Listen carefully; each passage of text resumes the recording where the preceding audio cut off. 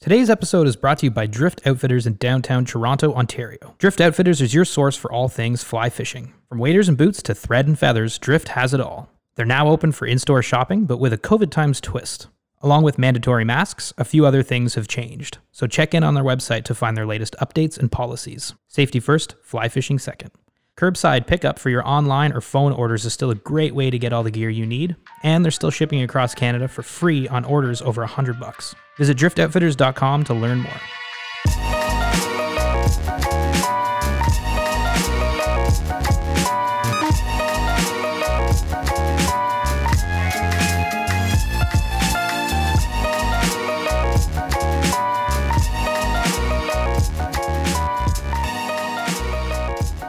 Hello and welcome to another episode of So Fly. It is July 7th, actually. We're recording this one. My name is Mitch. We've got Aldo. Hello. We've got Yilma. Hello. And we're very excited to have a special guest on the show today. Someone joining us all the way from Tennessee, I believe. We've got Susan Thrasher on the show. Susan, how's it going? Doing great. Thank you. And you got it right. Just Right on. outside of Nashville. Awesome. Wow. So super excited to have you on. We have Susan on today to talk about her new book, which is Thrasher's Fly Fishing Guide. It's a book that aims to illustrate the fact that anybody can fly fish, and it's not as necessarily as hard as it looks. But Susan, yeah, we're super excited to talk to you today, and thanks for joining us all the way from Tennessee. How's the weather? Thanks for having me. It's hot and sticky. I'm sitting outside with the fan going on, but and it feels good under the fan, but it was a hot, sticky day today. Oh, yeah. Right on. And how's the fly fishing down there been? Like, is there much fly fishing? I've never been to Tennessee, so I can't say. You know, this part, Middle Tennessee, isn't necessarily a fly fishing destination. Now, if you go farther east, it is. But here in Nashville, it's not necessarily a destination. But we do have some great trout fishing just on some of our tailwaters. They aren't naturally reproducing. They're all stocked fish, but we do have quite a few holdovers. And so far, the fishing has been good this year. So. Wicked. That's awesome. Wow. Nice. I mean, I've been in Nashville, but that was just mainly to eat barbecue. I never got to fish there. So, but it's cool to know that there's some cold water fishing there as well. Do you guys get into warm water species as well? Fishing? Oh, yes. Yeah. I've been out doing some smallmouth fishing, just a couple of weeks ago, actually. So I go back and forth. That's wicked. Okay, so maybe like for everybody listening at home, Susan, why don't you just kick it off with a little bit about you and what you do and a little bit behind Southern Brookies and your book. Sure. A little over 20 years ago, I picked up a fly rod for the first time and absolutely fell in love with it. I think like a lot of people, you become addicted. If you really love it, you really love it and jump in, with both feet. And that's exactly what I did. And I just wanted to learn everything there was to learn about it. So I went through, I had some guides that I went out with. I went through a casting school. I went through a guide school. I got so hooked in it that I just wanted to start teaching it and guiding myself. But at the time, I had a full-time job as a civil engineer. And I didn't think I was at a position at that point where I could just drop everything in my career and just be a fly fishing guide. Although I know there's a lot of people listening that would like to do that. And I decided, to put a little plan in place. So over the next, after I started really thinking about it for about 10 years, I just started, I purchased some property. I built a school. I just started, I bought a drift boat. I just started kind of accumulating all the gear and things that I would need to actually do it full time. And I just figured the time would be right and I would know it. And 5 years ago, almost to the day, 5 years ago, I just decided, okay, time's right. So I turned in my notice and left my career, and I haven't looked back. So that's what I've been doing. I started the business while I was still working, though, called Southern Brookies, and I would just meet people out on the river. I really enjoy casting, so I wanted to show people how to cast and offered some classes and some schools for beginners, and also was guiding. So I did a lot of that part-time until I could, jump right in and do it full-time. And so, yeah, that's what I've been doing over the last 5 years. And it's been pretty amazing. Oh, man. I know a lot of people wish they could quit their day job and do, focus in on their passion. And I was just fortunate enough to be where I was in my career, that I could actually do that. So That's wicked. I highly Super awesome. recommend it. Oh, I've been thinking about that for the last 4 months now. I don't know when it's going to happen, but how can we turn this fly fishing thing into a full-time gig? Exactly. Well, what's behind the name Southern Brookies? Why Southern Brookies? Of all of the species, I love a brook trout. I mean, I just think they're absolutely beautiful, with the little white markings on their fins. They kind of look like French tip manicures, I think. Yeah. But I love the brook trout. And then, I'm really proud of my Southern heritage. I was born in Mobile, Alabama, and I've been in the South, for as long as I can remember. I moved out to the West Coast for a little while, but I am definitely Southern at heart. In fact, I spent a lot of time in New York, in Manhattan, where our engineering headquarters was located. And I spent so much time there. I would ask some of the New Yorkers, do you think I'm starting to pick up the accent a little bit? And they're like, no, it's not happening. But, anyway, so I figured, Southern girl, I'll just call it Southern Brookie. That's cool. That's how it happened. Right on. I could dig that. So going way back to like when you got in 20 some years ago or 20 odd years ago, what was it that made you want to pick up a fly rod at all? Like, why'd you decide to get into fly fishing? Well, my dad's a retired pastor, and one of the fellows from the church, Robert Shiver, called my dad and said, hey, next time Susan's in town, if y'all want to try fly fishing, I'm located right out here on the South Holston River, and I'll give you guys a quick lesson, and we'll just go out and fish for the day. So that's what we did. We got up early. We were there at like 5 a.m. It was still dark. I had borrowed some waders from one of my coworkers, and he just showed us a real quick, lesson in the yard. And I know I looked terrible. In fact, my dad still brings that up about, he kind of felt sorry for me because I was slapping the water. And he said, you were trying so hard. And of course, as everybody knows, if you try too hard in fly fishing, it never works, right? Your cast isn't going to get out there. But somehow later that day, I caught a fish. And I just remember the feeling, every little movement I could feel of fish. And just, stripping in that line and seeing it on the end. I just got so excited. And there was something about something magical about it, with all the artificial, the flies that you use. There's no wormy, yucky mess. Yeah. I really like that part. But it just seemed there had to be a strategy, it seemed like involved with it.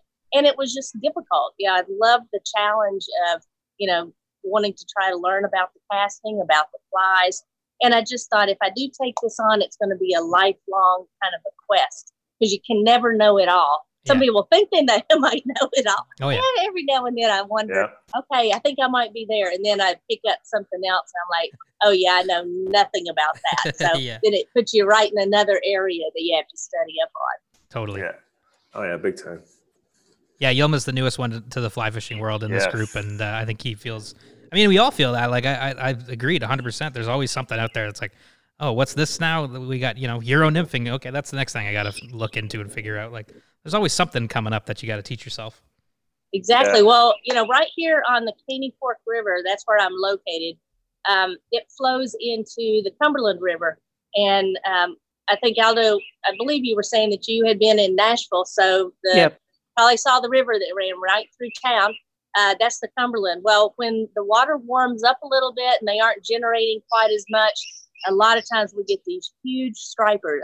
Striper as long as my leg, that will come up into the Caney Fork River. And it pretty much, ruins the population of trout that we have here. Man, yeah. They're huge monsters. Wow. And so there's been times I've thought, maybe I should really learn a lot more about how to fish for stripers, because then if the trout are gone, at least I'll be able to get into the striper world. Yeah, but I haven't gotten into it just yet. Because it's a whole nother realm of fishing, a whole nother set of flies, heavier equipment, and just the strategy of where to find them. So that's a whole nother thing that I'm going to have to get into and learn, which makes it even that much more interesting, right? Yeah. Because then you got all the extra striper gear that you got to buy. And I'm a gear nut. So, then you're justified in all the other shopping that you can do, right? Totally. Yeah. Totally. So where are the stripers coming from? Yeah, because you said they just up from the Cumberland, and they actually stock some stripers around too. I don't know necessarily if they're stocking in the Caney Fork. I don't think so. I think they're coming up from the Cumberland River and just coming up. I mean, they find the food and they just keep on coming, and it's just they're like a vacuum cleaner when they come upstream. So. Jeez. Yeah, is it natural to the lake, to the river? Because you did mention that they're just gobbling up all the brookies. No, those were stocked, and our trout are stocked as well. Oh, okay. Yeah. Gotcha. Yeah, that's crazy. Cool. My God, biggest like giant stripers in a river like that. Is it a big river, or is it just kind of? No, it's really not. Wow. There maybe 100 feet or so across, maybe a little wider in some part, and really shallow water. I mean. Like you can look down in water that's maybe up to your knees, maybe up to your hip, and look down and see these gigantic fish just swim. Yeah, that's cool. Pretty amazing to see them. Love it. Yeah. I caught my first 15-inch brook trout. Yes, 15. I think it was 15. I would love to say 20. Mitch caught a 20-inch last week, and it was incredible. I've never seen that. That's nice for a rookie. Oh, yeah, it was very, very exciting. We were very north. Very north. Where the big brookies live. It was almost like fishing char or something, but exactly. I mean, right there, that's a whole lifetime of fishing right there. You could spend your whole life just fishing those brookies, and never know everything about it. So it's very true. It's a very good point. I think when we were catching those larger ones last 2 weeks ago, I think one of the first things Mitch commented on, which is same as you, were those opaque white fins. I mean, it's so unique. Yeah. Unique thing to see on a fish, that's pretty cool. So cool. Yeah. Okay. I think you also can. I don't know if you guys have noticed this, but see, we have rainbows, browns, and brook trout here in the river. And when I hook into a brookie, I don't know if it's maybe the different, more slender kind of torpedo shape of their body or what it is, or just instinctively the way they fight. But when I hook a brookie, I know as I'm playing it before I even see it that it's a brook trout that's on the line. It's interesting. And I don't know if you've noticed that with any of the ones that you've caught, but yeah, I think that's kind of neat.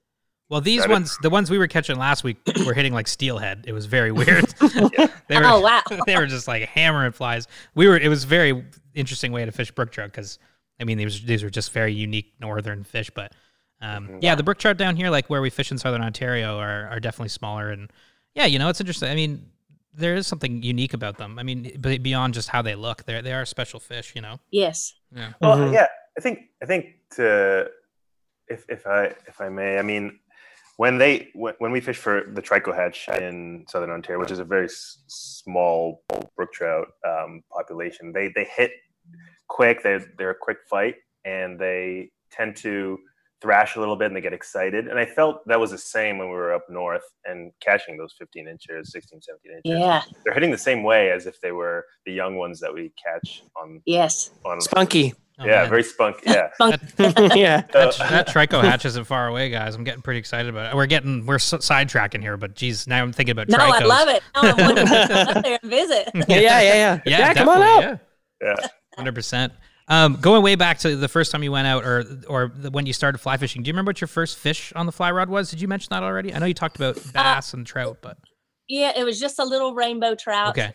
If I recall, at very small, 8 or 9 inches, probably. It may have been 10. Yeah. I doubt it. I mean, that's the fish story. Yeah. Let's say it's 12, but it was small. Nice.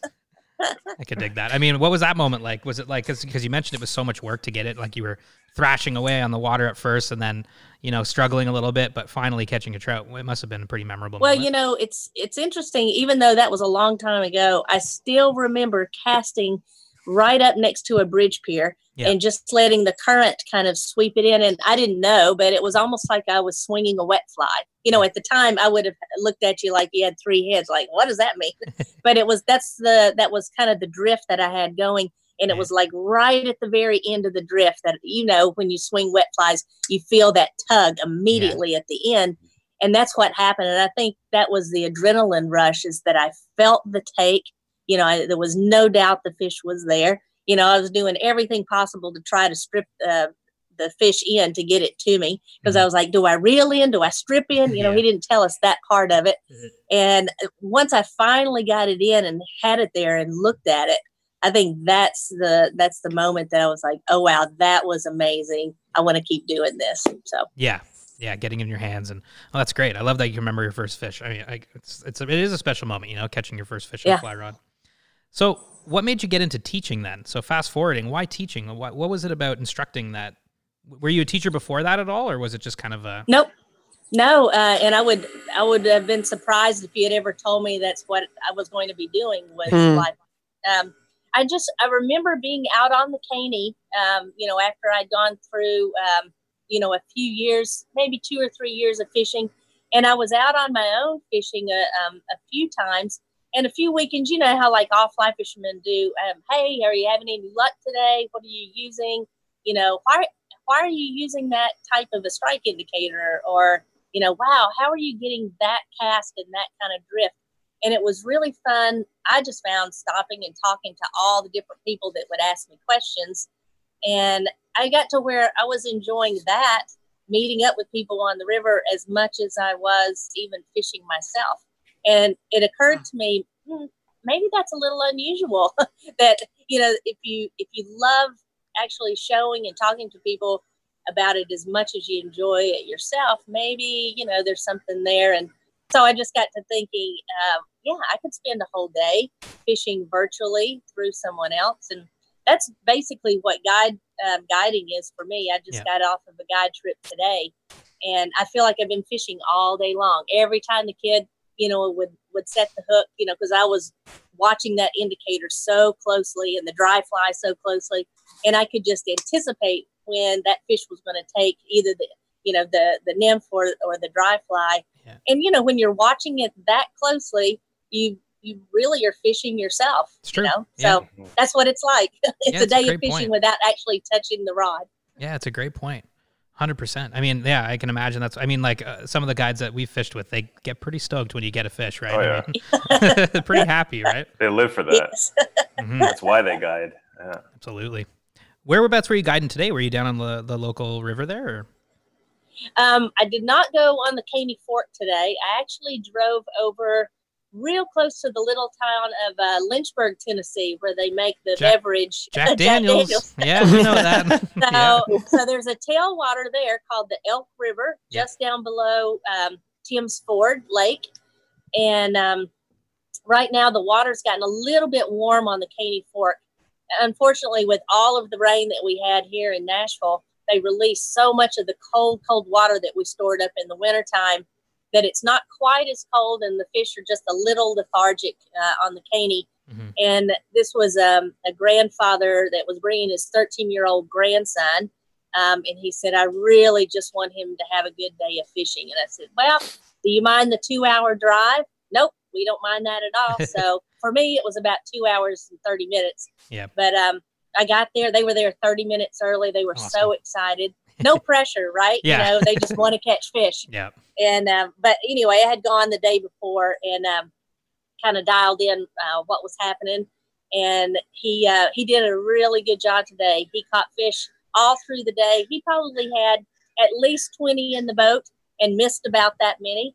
So there was a lot of action throughout the day. And honestly, when I left, I was as excited leaving as he was, because I wasn't sure how the day was going to go. And it turned out the fish cooperated, which is always nice. Oh, that is absolutely, a little bit of a relief, I guess, eh? Yeah. Yes. You never know. You never know how it's going to go. So you also worked for a little while up at Joan Wolf's school, right? Mm. Yes. Uh-huh. That's pretty awesome. I went there for a casting class. In fact, one of the first mentors I ever had that I met out on the Middle Provo River in Utah suggested that I should look up Lori-Ann Murphy and I should look up Joan Wolf. And I had no clue about either one of them because, I just started fly fishing. And so even though they were well-known names, in the industry, I just wasn't aware of them. But then when I looked them up, I realized what a significant, what significance they had in the industry. But I signed up for one of the Wolf's classes and went through that. And then immediately after that, signed up and decided to go through the instructor school, and which I really, really enjoyed. And I can tell you, for me, there was nothing more nerve-wracking than have to teach the roll cast in front of Joan Wolf and Floyd Frankie, critiquing every step of the way you're doing, whether you're doing it right or doing it wrong. God, I can imagine. But after that, as good fortune was have it, they invited me to come back and be an intern the next year. Yeah. And Nice. so I did that. And we had to cancel all the classes this year, but this would have been my 15th year actually teaching Awesome. there. So I stayed on staff, and we're now like just a real tight knit little family, all Nice. of the instructors, because we've taught together so long. And when we come together in the spring, it's really kind of nice to see each other, because we really only see each other during that period of time while Yeah. we're teaching. Oh, that's cool. That's a cool been community. Yeah, that's cool. So how long are you teaching there then? When if you were to normally teach, like what is your teaching season versus I go going back to Nashville? I go there 2, maybe 3 weekends. We start. We'll have classes in May and in April, throughout the month of May and April, and I'll just say, I can do it, these 2 weekends or these 3 weekends, and then I'll go and I'll teach. Some of the others that live a little bit closer, I'm probably the farthest away, and so I can't go for the entire time, but just a few weekends. But the way the classes are scheduled, we have our first session on Friday evening, and it runs for about 3 hours on Friday evening. Then it's a full day on Saturday, and until 5 o'clock on Sunday for the trout school. And casting school is similar, but we really put folks through the ringer. But they leave with a lot of great information under their belt. And Joan, if she's in town, she always comes down to the school and sees everybody, signs their books, cool. helps around the pond. Everyone gets a little bit of time with Joan, helping with the casting. She goes to each one of the ponds and gives a little bit of a talk, during the time, joins everybody for lunch and a cocktail, on Saturday night, which is really fun. That's awesome. And so that's really, really neat. And very special, I know, for a lot of people. Most times that's one of the highlights, because she is such a force in the industry, and such a legend, as well. Mm-hmm. Absolutely, yeah, 100%. What are some of the types of people that you get coming to those classes and those coming to the school? Oh, from all over. I remember a guy coming in from Quebec that actually was part of the Cirque du Soleil. Oh, wow. He was, and then we had people from California, really all over the country. Yeah. A lot of people come in from New York City, just because Manhattan's only 2.5, maybe 3 hours, I think, away. Not very far. A lot of folks have second homes around in that area, so a lot of people come in from the city, a lot from the Boston area. But there's quite a few that come from the West Coast. It's not unusual to see Californians out there as well. Yeah, that's interesting. Yeah, That's great. I mean, it's the Catskill region, right? The Catskills is where it's located. That's right. Yeah. Such a beautiful area that is, eh? Yes. Oh, it's gorgeous. And most folks, when they come, there's the Beaverkill Valley Inn is just across the street from where the school is. Okay. And it's on the Beaverkill River right there. And then there's quite a bit of other water around, but the Beaverkill up in that section is private. And so unless you're staying at the inn or you have written a pass, where you can actually get on the water, you can't fish it. Oh. So most folks will stay at the inn, and because they can just walk across the street and be there at the school, and the food is delicious, and it's just very, very quaint there anyway. And then and they'll stay an extra day and be able to fish, on the waterway there. Oh, that's awesome. Very, very nice. Yeah. Do you have a favorite piece of water up there that you like to fish in the Catskills? Oh, let's see. I really enjoyed fishing on the Delaware, and all around, right there, the Willowemak is not too far down from where the Beaverkill is. That's over near the Catskill Museum, the Fly Fishing Museum. Yeah. Oh, that's cool. But typically, we're as guides or as instructors, we are so tied up through the whole class. There's only one evening, that's a Saturday evening, where we get a couple of passes, and instructors typically, are hoping that they're the ones selected to get the pass for the evening, because it's only 2 or 3 people that can go. Right. And but we get to fish that private water right there awesome. on the Beaver Hill. So Oh yeah, man, that's nice. that's probably one of the favorites, just because it's private and you can hardly get onto it. Yeah. Jeez. Yeah, that's pretty special. That's one area that I'd love to see more of is the Catskills, because like Aldo and I, we're from Ottawa, which is not far from. Well, now we live in Toronto, which is 4 hours from Ottawa. But when we were growing up, we used to fish upstate because it's not far from upstate New York. So Yeah, right. you know, Wilmington and like Salmon River up in Malone, and great water. Like upstate New York is just such awesome fishing. I've always said I got to get to the Catskills. Yeah. Yes. Exactly. Yeah, and just Lake Placid area. What was that like? What's it like being around Joan? Like that piece of fly fishing history.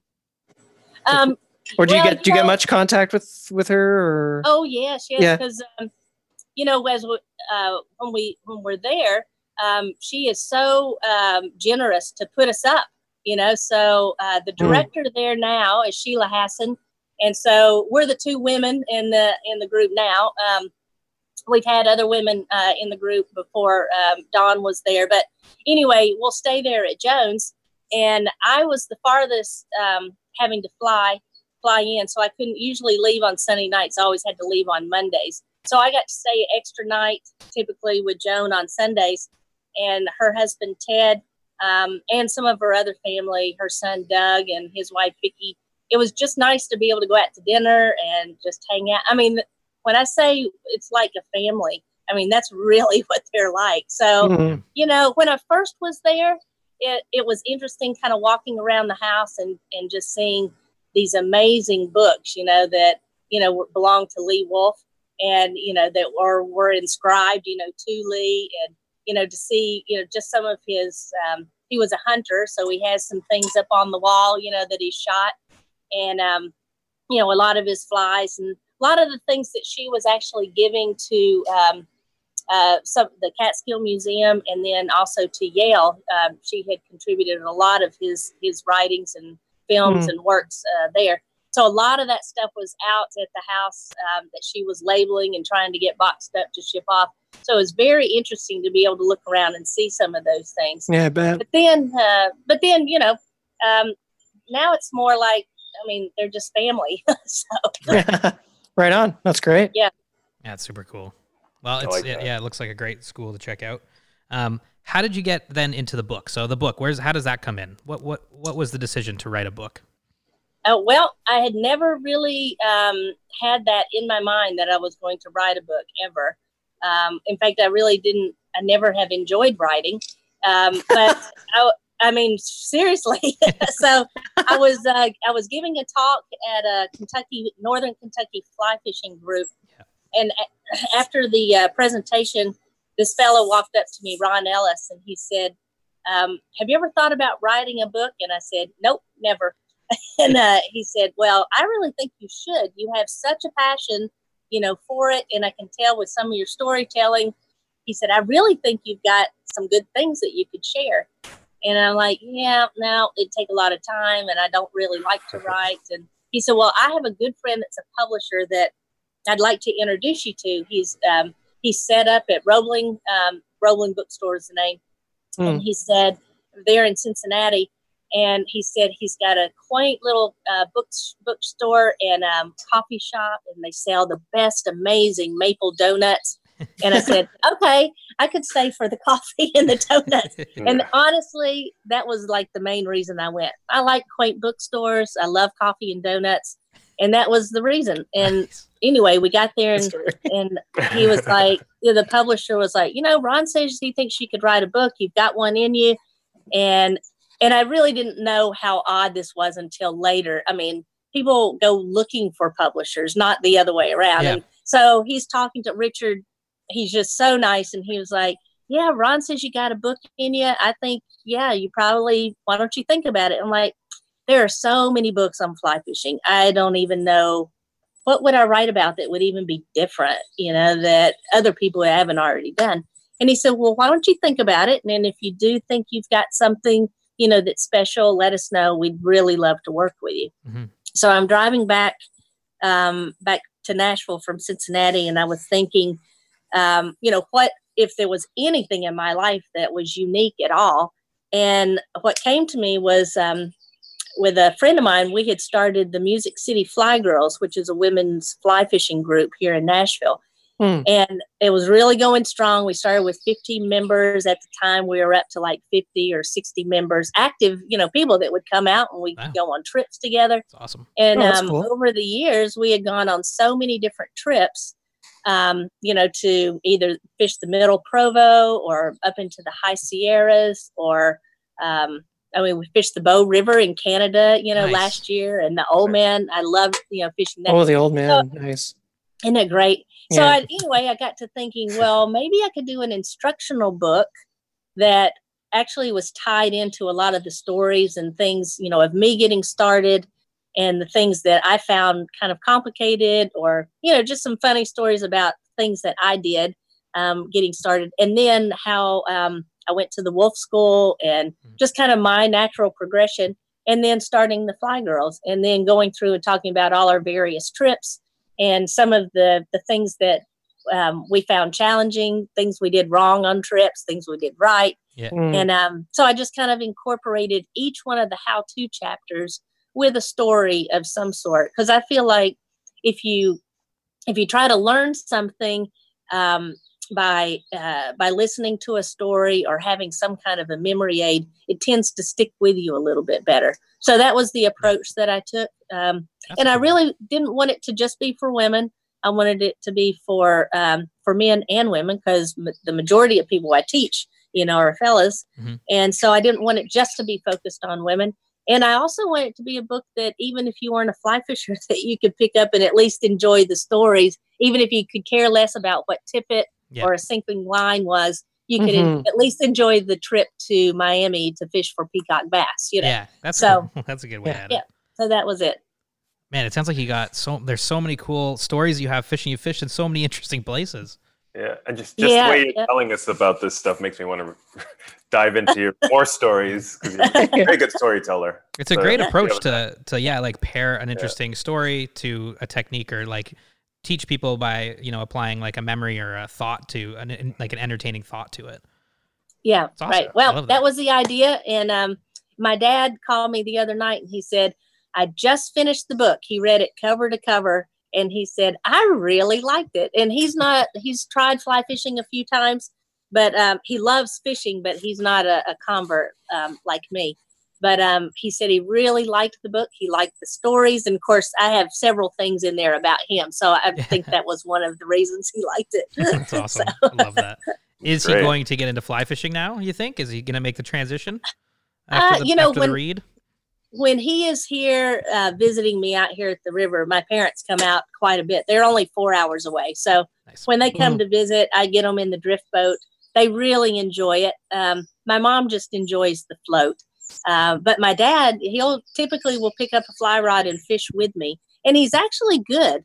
I think it's just, I don't know. He doesn't get out enough to probably really, dive really deep into it. So he just lets me help him out. So. That's awesome. I love that. Right.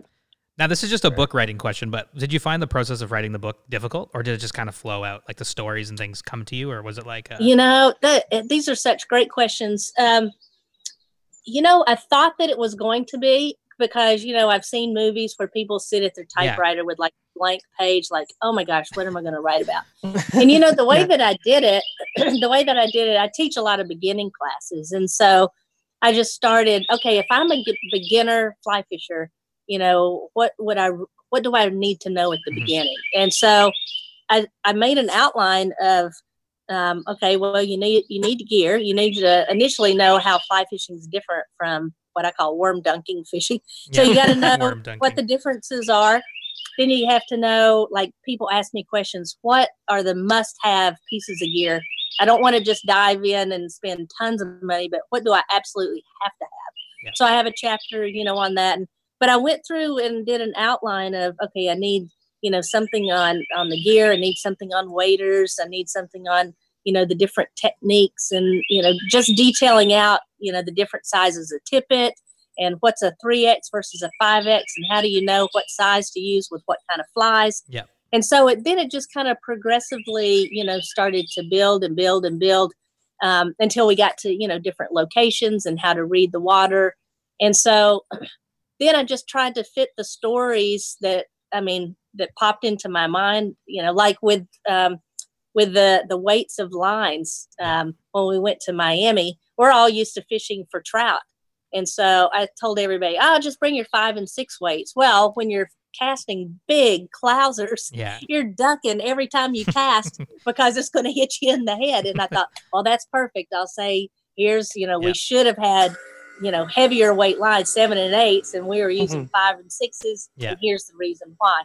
So when I went that approach and just started thinking about the various stories, once I had the outline, then it's kind of like you said, it just flew right out. Yeah. And I didn't have any problems. And I honestly was very, very surprised. I never had any idea that it was going to happen that way. I thought, I'm going to get halfway through. And then I'm going to get really freaked and stressed out because the publisher's going to be like, it's due. Where is it? And I only have 12 chapters and I'm supposed to have a lot more. But it wasn't like that at all. Wow. It really wasn't. That's awesome. I was very fortunate. Well, Mitch is a writer too, so you're just giving him notes. He's collecting all. But I'm a copywriter. I write like 4 words and I'm like exhausted. So I'm like, that's cool. So how can people get the book? Where is it? How is it being? You can, well, the easiest way is just to go on Amazon and just order it that way. But I know that the publisher has gotten it out to Walmart and Target, Barnes and Noble, Books A Million, and then all the different fly shops we have several fly shops here in town. There's Cumberland Transit. We have an Orvis in Nashville. Fly South is in Nashville. So we have some really nice fly shops around.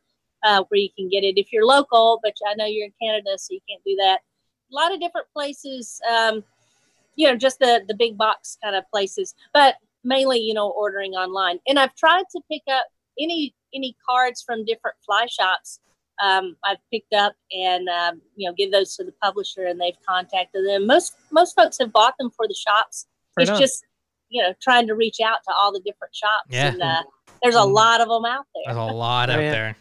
Is there a good, you just mentioned a couple of fly shops in Nashville. Is there a healthy community, fly fishing community down in Nashville? Oh, absolutely. Yeah. It sounds like there is, with the groups you've started and whatnot, but yeah. Oh, yeah. There's a Middle Tennessee Fly Fishers is a really great club.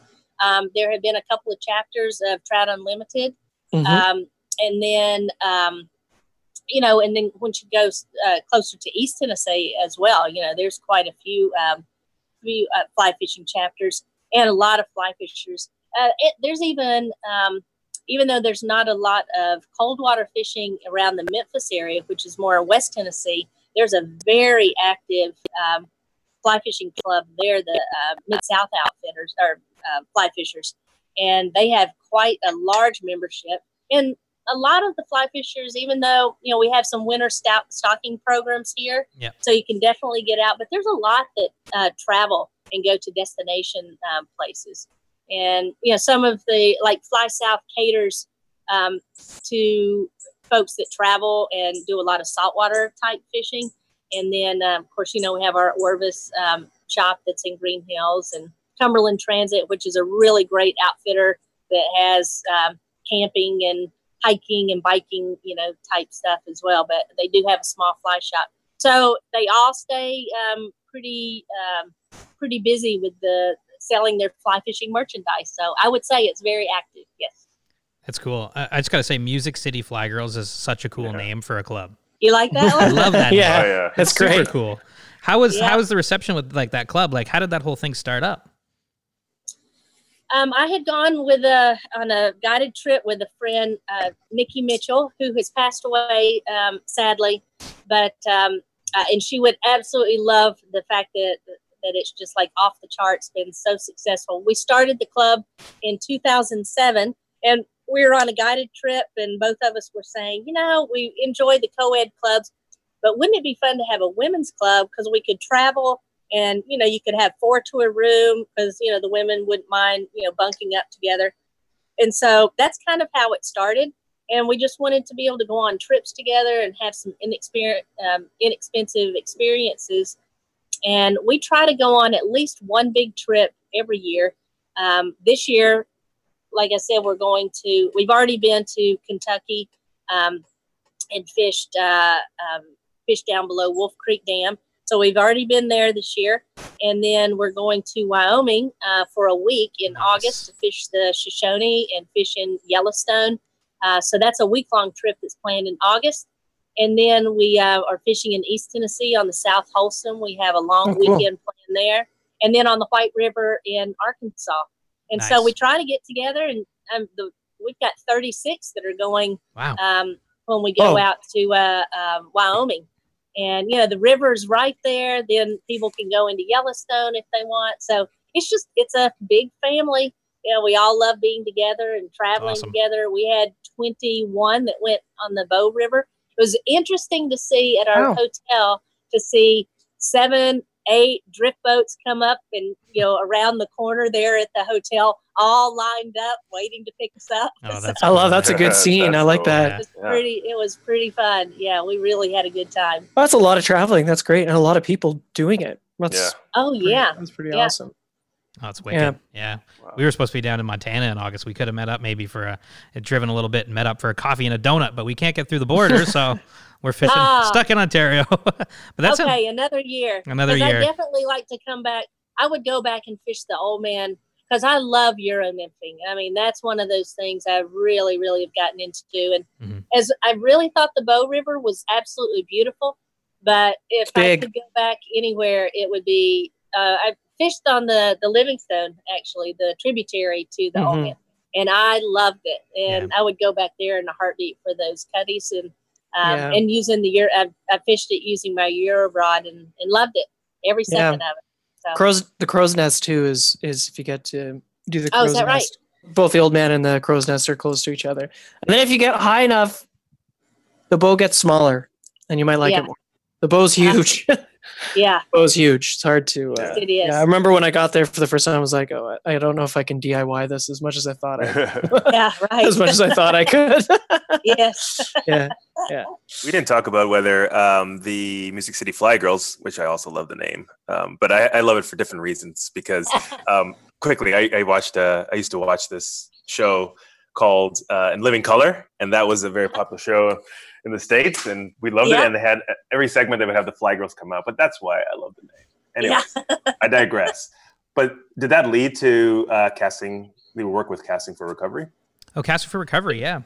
Oh yes, absolutely, it did. So at our very first meeting, we decided we would set what are the goals for this club? And number one, we wanted a community that if somebody wanted to go fishing and they didn't feel fishing on their own comfortable, that they had somebody that could pick up the phone and call. So we wanted ready-made fishing partners, but we also said we'd like to do something to give back to the community in some way. And at the time, we didn't know this, but that following year, Trout Unlimited decided they would like to get involved with Casting for Recovery.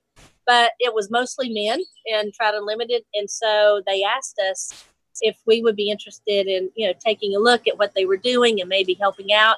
And we were like, this is ready-made for us. And so we jumped right in, and we at first we helped with Trout Unlimited or some of the guys from there. And then, because the retreats, except for the Sunday where, guys come in, as guides, it's all women, for the Friday and the Saturday. And then Sunday is kind of like the grand finale when you go out on the river with your own guide. And that's when the guys come out. But anyway, we just basically, at their request, we just took over the whole thing. And so this would have been our 12th year, our 12th retreat, actually. And but it was this year, all the Casting for Recovery retreats had to be canceled. But the women that were selected for our retreat this year are immediately, they're just going to roll over and they'll be selected for next year. But that was a great question. Yes, that's been one of the things probably in my entire fly fishing career that I'm most proud of is the work with Casting for Recovery. It's been amazing. And any fly girl will tell you that that is, we probably get as much, if not more, out of it than the participants themselves. And quite a few of the participants are from the Middle Tennessee area, immediate Middle Tennessee area, and have joined the Fly Girls. I mean, some of our most faithful members came from Casting for Recovery and now are Fly Girls and go on the trips. And we probably have, I think, 4 participants that are going to Wyoming, maybe 5 actually, that are going to Wyoming with us. So very active. They've loved it. Right. That's great. That's amazing. Yeah. Yeah, that's such a cool thing to take on yourself. It seems like a huge kind of endeavor too, because like you're saying, it's pretty popular, eh? Like, I mean, fly fishing is obviously huge down there, but just to have that kind of response, even with something like that's amazing. Yes. Yep. Yeah, that's it really awesome. Is. Yeah. Okay. So every show we do this segment called Mitchie's Fishies 5. I know it's a stupid name, but we came up with it like a long time ago, and it's stuck. So basically, came up with it in my living room. Yeah, we did. That's right. What it is it's the same 5 questions we ask every single guest. They're kind of just more broad questions about fly fishing and your fly fishing life. But yeah, take your time to answer them. There's no rush. Okay. So we'll get right into it. The first one is, what is your favorite fish and why? Well, my favorite fish is the brook trout. Mainly it's just how beautiful they are and how colored up. I love them too in the fall, when they just get extra bright red and orange and just the spots on them. I mean, they truly just look like little gems that are hand painted. It doesn't matter how small they are. Yeah. Now, I would like to go to Labrador and catch some really big ones. That's kind of a dream trip for me. Totally. But and that might be one of your questions, so I won't keep going on that. It actually is. It's the next question. I mean, yeah, Labrador is just... So the next question is, if you could fish anywhere in the world right now, assuming it's like the best time of year to go there, where would you go and why would you go there? It would be Labrador. Nice. One of the Wolf School instructors, sadly, he passed away this year, Dave Brandt. He loved Labrador, and he went a number of times and showed me some pictures, and just couldn't get enough of going there. And that was a big area for Lee Wolf as well. And I've heard wonderful stories just about the area and the brook trout. And so, hands down, it would be Labrador. Yes. Yeah. And I think, was it Lee Wolf that there was maybe one of the first fly fishing films ever made where he went to Labrador on like a float plane. It was just like him and a videographer, and they shot it all on it looked like, I don't know, 35 or 8mm or whatever. And that's cool. Yeah. And and they were just catching the craziest brook trout. Oh yeah. Yes, absolutely. You can still get the DVD of some of that footage as well. It's out there. Oh man. Yeah. Oh, wow. I haven't seen that. I need to check that out. Yeah. Serious throwback. Yeah, it's pretty cool. It's pretty cool that there's I think I don't know when he would have done that trip, the 70s, the 80s or something. That's cool. Yeah. Probably late 60s maybe, because he actually had a float plane. He was a pilot, and flew in. So yeah. Yeah, that's pretty cool footage. Yeah. Yeah. Yeah, that's one heck of a trip. 100% with you on that one. That is definitely something that's got to happen. So number 3. And this one is a little more, even more broad, but it's, what is your best or favorite fishing memory from over the years? And it sounds like you've got quite a few, so no rush. Take your time. Okay, I'll tell you one that this one doesn't have a whole lot to do with me, but maybe a little bit.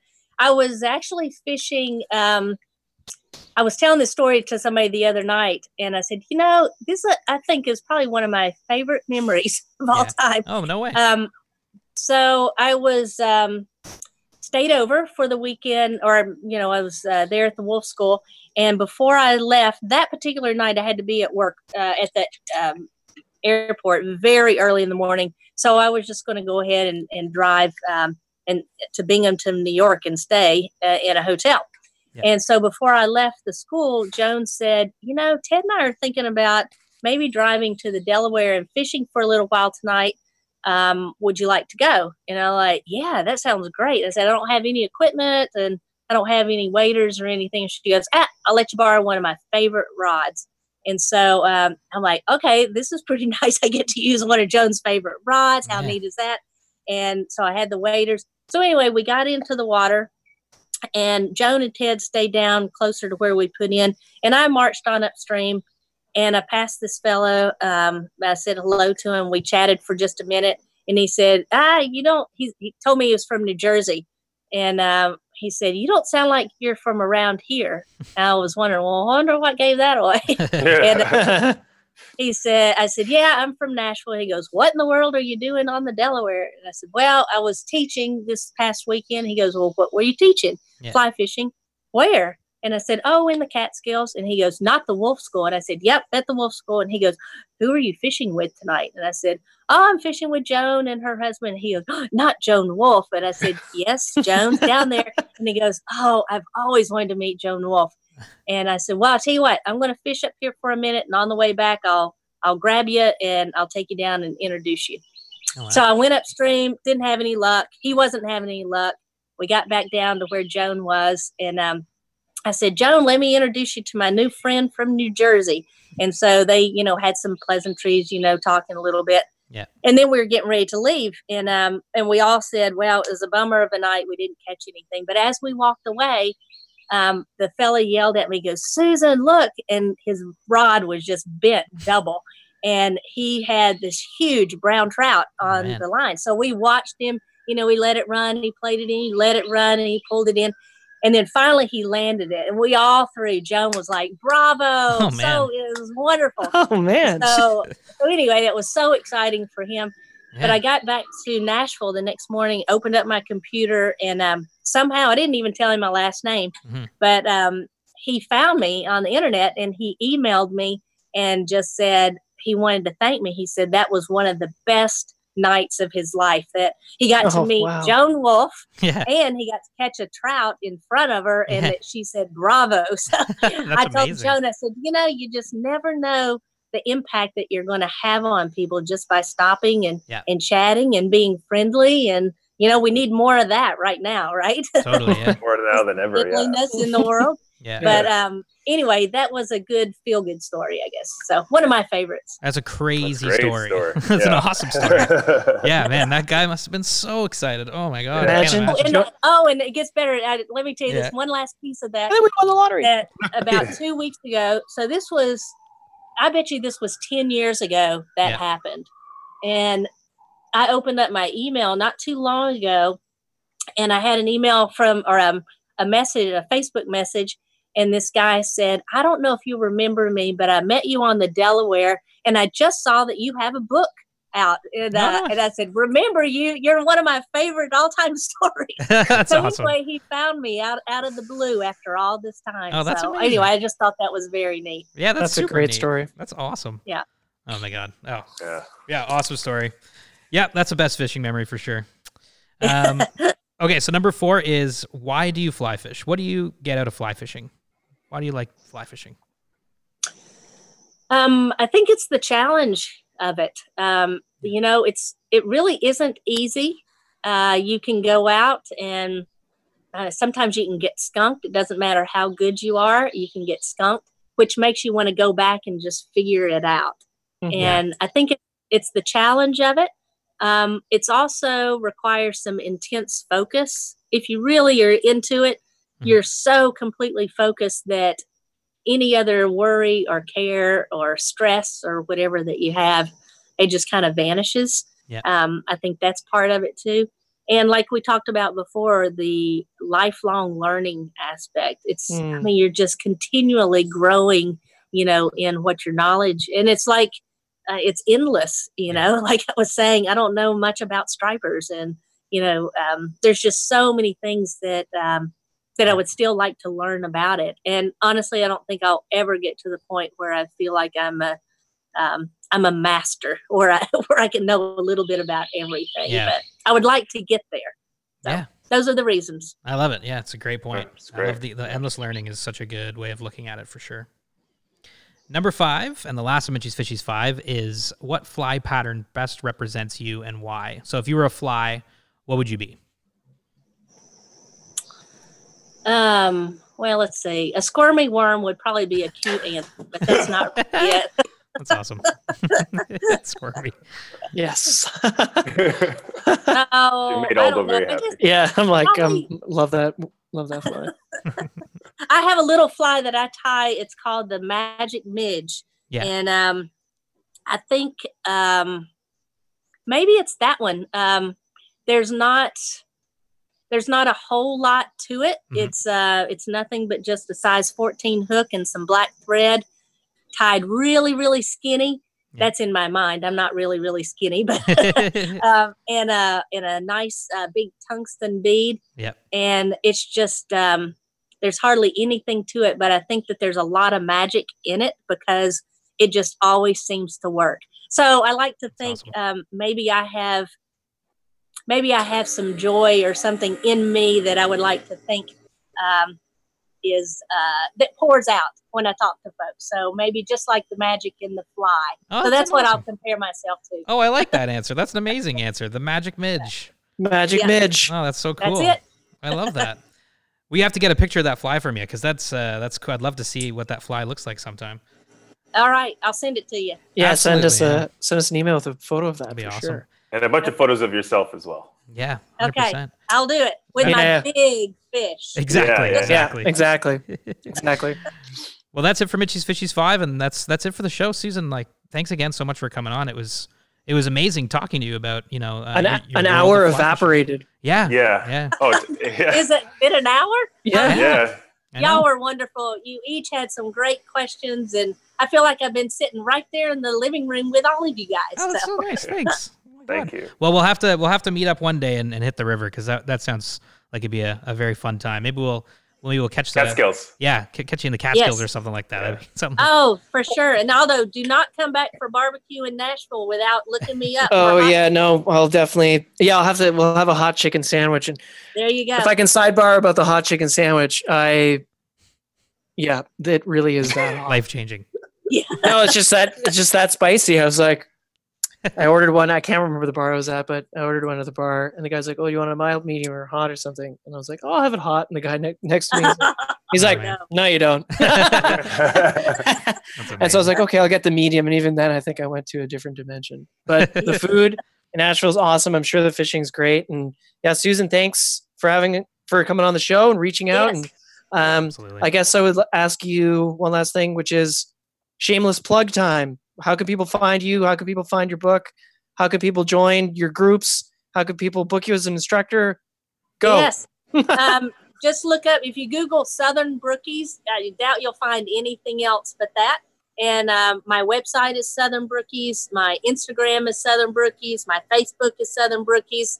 That's the best thing. And I've got links to everything that I've talked about from, the Music City Fly Girls and the Wolf School, all of that. Or just get on there and contact me and ask whatever questions you need. Boom, there you go. That's it. There Amazing. we go. Great. Concise. Well, thank you so much, Yes. Susan. It was a joy. Thanks for having me. I really enjoyed it, you guys. Absolutely. Have a great night Absolutely. too. Our pleasure. Okay. Okay, Good night. take care. See ya. See ya. Well, that was Susan. It It was a great show. was awesome, man. She's super cool. That was awesome. I She's love- amazing, man. I love love all- the energy. Yeah, the energy and the initiative of everything she's done Yeah. over the years to just make fly fishing a bigger part of her life because she's so passionate about it. It's great. Yeah, and I mean, if it's even half as hot as it is here, Oh my and she God. just finished a guiding day, and then have that much energy to I do know. that. Exactly. That's a good point, actually. Jeez. I mean, like all day rowing in the sun, and then come in and talk to us. Oh, man. Yeah, I hope I have that much energy. I know. Yeah. Oh, you will. Don't worry, man. I'm giving You her definitely will. I'm giving her a follow on Instagram right now. Southern Brookies. There we go. Boom. Yeah. She's great. Great Yeah. energy. She's like, I don't know what else to say. I mean, Well, just fantastic. it's cool to hear about, the more we do the show, like all the different fly fishing that exists in different parts of North America, even like the States and stuff. Cause like, I don't know anything about fly fishing Tennessee really, or, like these places that she's gone. It's like, it's cool to hear about. Like she said, Lynchburg, Tennessee, she did a guiding day today near there, which is so cool. Cause we work on Jack Daniels at our day jobs. And I hear about Lynchburg all the time. I never think about like, oh yeah, there's people guiding fly fishing over there. That's crazy. Yeah, I mean, Yeah. when I drove to Nashville, Yeah. and then drove across Tennessee to Memphis, it just never crossed my mind that you would find, I don't know, it's just like kind of flat and kind of like Indiana, like Yeah. in a way. And I was like, it was the last place I would have thought a trout would be. But it's cool to know that there's so many trout. There's a trout club. Yeah. Yeah. Yeah. Music stock City is still- Fly Girls, man. I love that name. It's Yeah, a how cool name. is that? Oh, it's great. Yeah. And that they travel like a huge group that travels all over. That's awesome, man. That's a good club. Oh, yeah, I wonder if we could ever find 36 people to go on a trip with. Imagine. Oh no, we don't know 36 people, man. That's what I'm saying. I only know you guys. Yeah. Like 36 people. How what a scene that would be. It would be so cool. Like having like Susan said, having an armada, Yeah. a fleet of drift boats show up at the hotel to pick you up. How That's so cool is that? Such a cool scene. Oh, God. It'd be such a cool scene seeing them all roll in, everybody getting into the trucks, and And the drift boat guides were probably like, "This is so cool." We're like a convoy of, Convoy, yeah. of drift boats. Yeah. That would have been Yeah. fun. No, it's that great. would have been fun. Well, also for everybody at home listening, just we'll put the links to where you can check out Susan's book and her stuff in the show notes. So go to our SoundCloud and click the info there, and you'll see all the links there. Pick up the book, definitely 100%. Give it a read because Susan's full of amazing stories. Yeah, and to the point of lifelong learning, I mean, I don't think you can have too many beginner fly fishing books because stuff changes all the time. Yeah, exactly. You know? And also there are those timeless books for sure, but Yeah. and they're awesome to read, but it's cool to have updated info. Yeah, and I love the way she's done it because it is the story sprinkled in, like it's in her voice. I mean, it makes it totally. It's not like it's if you think it's like, oh, here's how to fly fish. It's not necessarily that, right? Because she's sprinkled in all these great stories, and yeah, definitely worth checking out. Mm-hmm. Yeah. Guys, when are you fishing next? What's going on? Well, next weekend. Whoa, bass opener, postponed bass opener for us because usually we go out June like 23rd, which is bass opener in this area. The third Saturday in June, and then it's the fourth, which we found fourth is the Southern Ontario. And so instead, because we were in Esnagami, you guys are coming here next weekend, and we're gonna go fishing for bass. And also, we should go fish the islands and stuff too, because we didn't really do that much last time. And also, we didn't do the islands. We caught a couple largemouth on the island, but we didn't. We like way back, you and I fished the island, but like, I don't think we did last summer. We just went to the pond last summer, right? We went to the island. Oh, did we? Yeah, I mean, we went to one island very quickly before we left. Oh, Yeah. Okay. I think on the day we were leaving. Oh, okay. Yeah, correct. Well, we should spend some time fishing around the island. Like, yeah. Also, what we have to do is we tied up all those flies, blindfolded, Yeah. and we got to see if they'll catch something. Heck Man. Heck I've got the box and everything, and and our buddy Aaron Reed down in Texas sent us all those those bass. Well, they're carp flies, but there's no way they won't work. 100%. So we gotta take those flies out for a spin. It's gonna be great. Yeah. Well, it's gonna be great. Yeah, so we're gonna go up to Buckshot. Maybe I might be able to fish before then, but probably not. Yeah. And we'll go up to Buckshot, have a great time. Yeah, man, we're gonna have so much Jesus Christ, Mitch. I have a fly in my mouth. Sorry, everybody. I have a bass fly because I'm here right now. I'm living in the woods, so I'm like just got flies. Mitch, have everywhere. you fished? Yeah, I fished the other day. Actually, yes, I did fish the other day. I went out with I went out with my brother and we fished the bass lake that we love to fish, and yeah, caught a bunch of bass and Out in the float tubes? out in the float tubes, bobbing around. Nice. Beautiful day. Nice. Caught a really big red ear sunfish too. It was huge. The colors were amazing on it. It was like one of the biggest sunfish I think I've ever caught. I was like, Jesus. Oh, that's great. It's fighting like a bass. Yeah, because it's like a very warm water pond there, and it's nice. That's what we'll fish.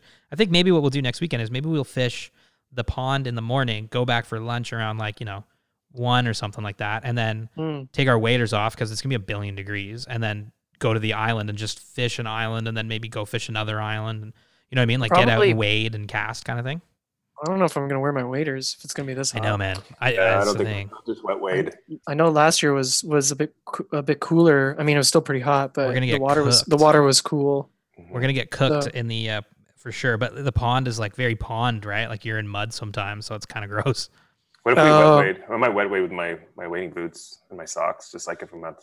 You could. Well, you gotta put your flippers on. The problem is, Flippers. you got to have your feet in the water the whole time, so it's just like a really muddy.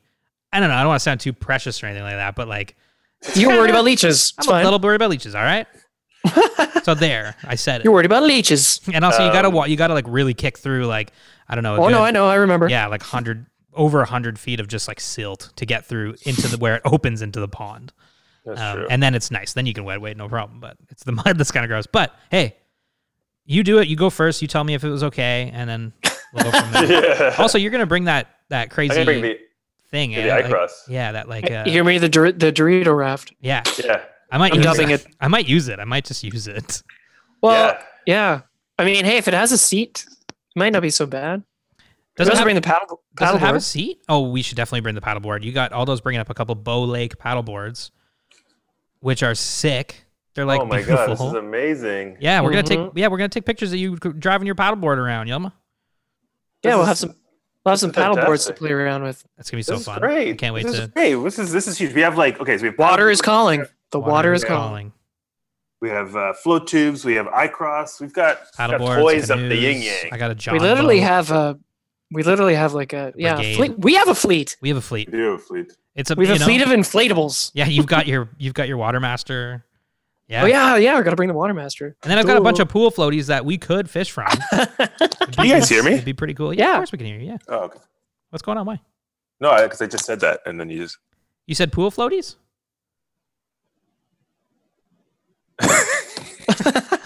Yeah, we're definitely gonna go ahead and hit the water. It's gonna be fun. Next week's gonna be good. And then we'll fish around some islands too, and just have a good time. Have a little campfire. Drink some. Yeah, it'd be Drink great. some scotch. Drink some wine. Yeah. And hang out. Well, that was a great show, guys. Everybody at home, thanks for listening. And take care. We'll put the links to everything for Susan in the show notes. And thanks for listening. That's it for me, Mitch. Aldo. Yeah. Thanks everybody for listening, and thanks, Susan. That was fun. That was a. Oh my god. Oh my god.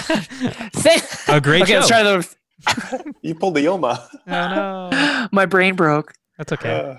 It's okay. You'll get Thanks used everybody to for it. listening. Thanks, Susan. It was an awesome show. Yelma.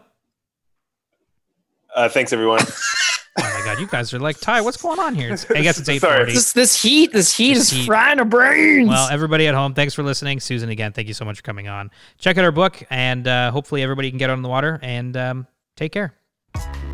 You can find all of SoFly's content at SoFly.ca. On Instagram, we're at the SoFly Crew. You can reach us at thesoflycrew@gmail.com with any questions, comments, or concerns. On Facebook, we're SoFly, and our podcast is available on SoundCloud, iTunes, and Spotify.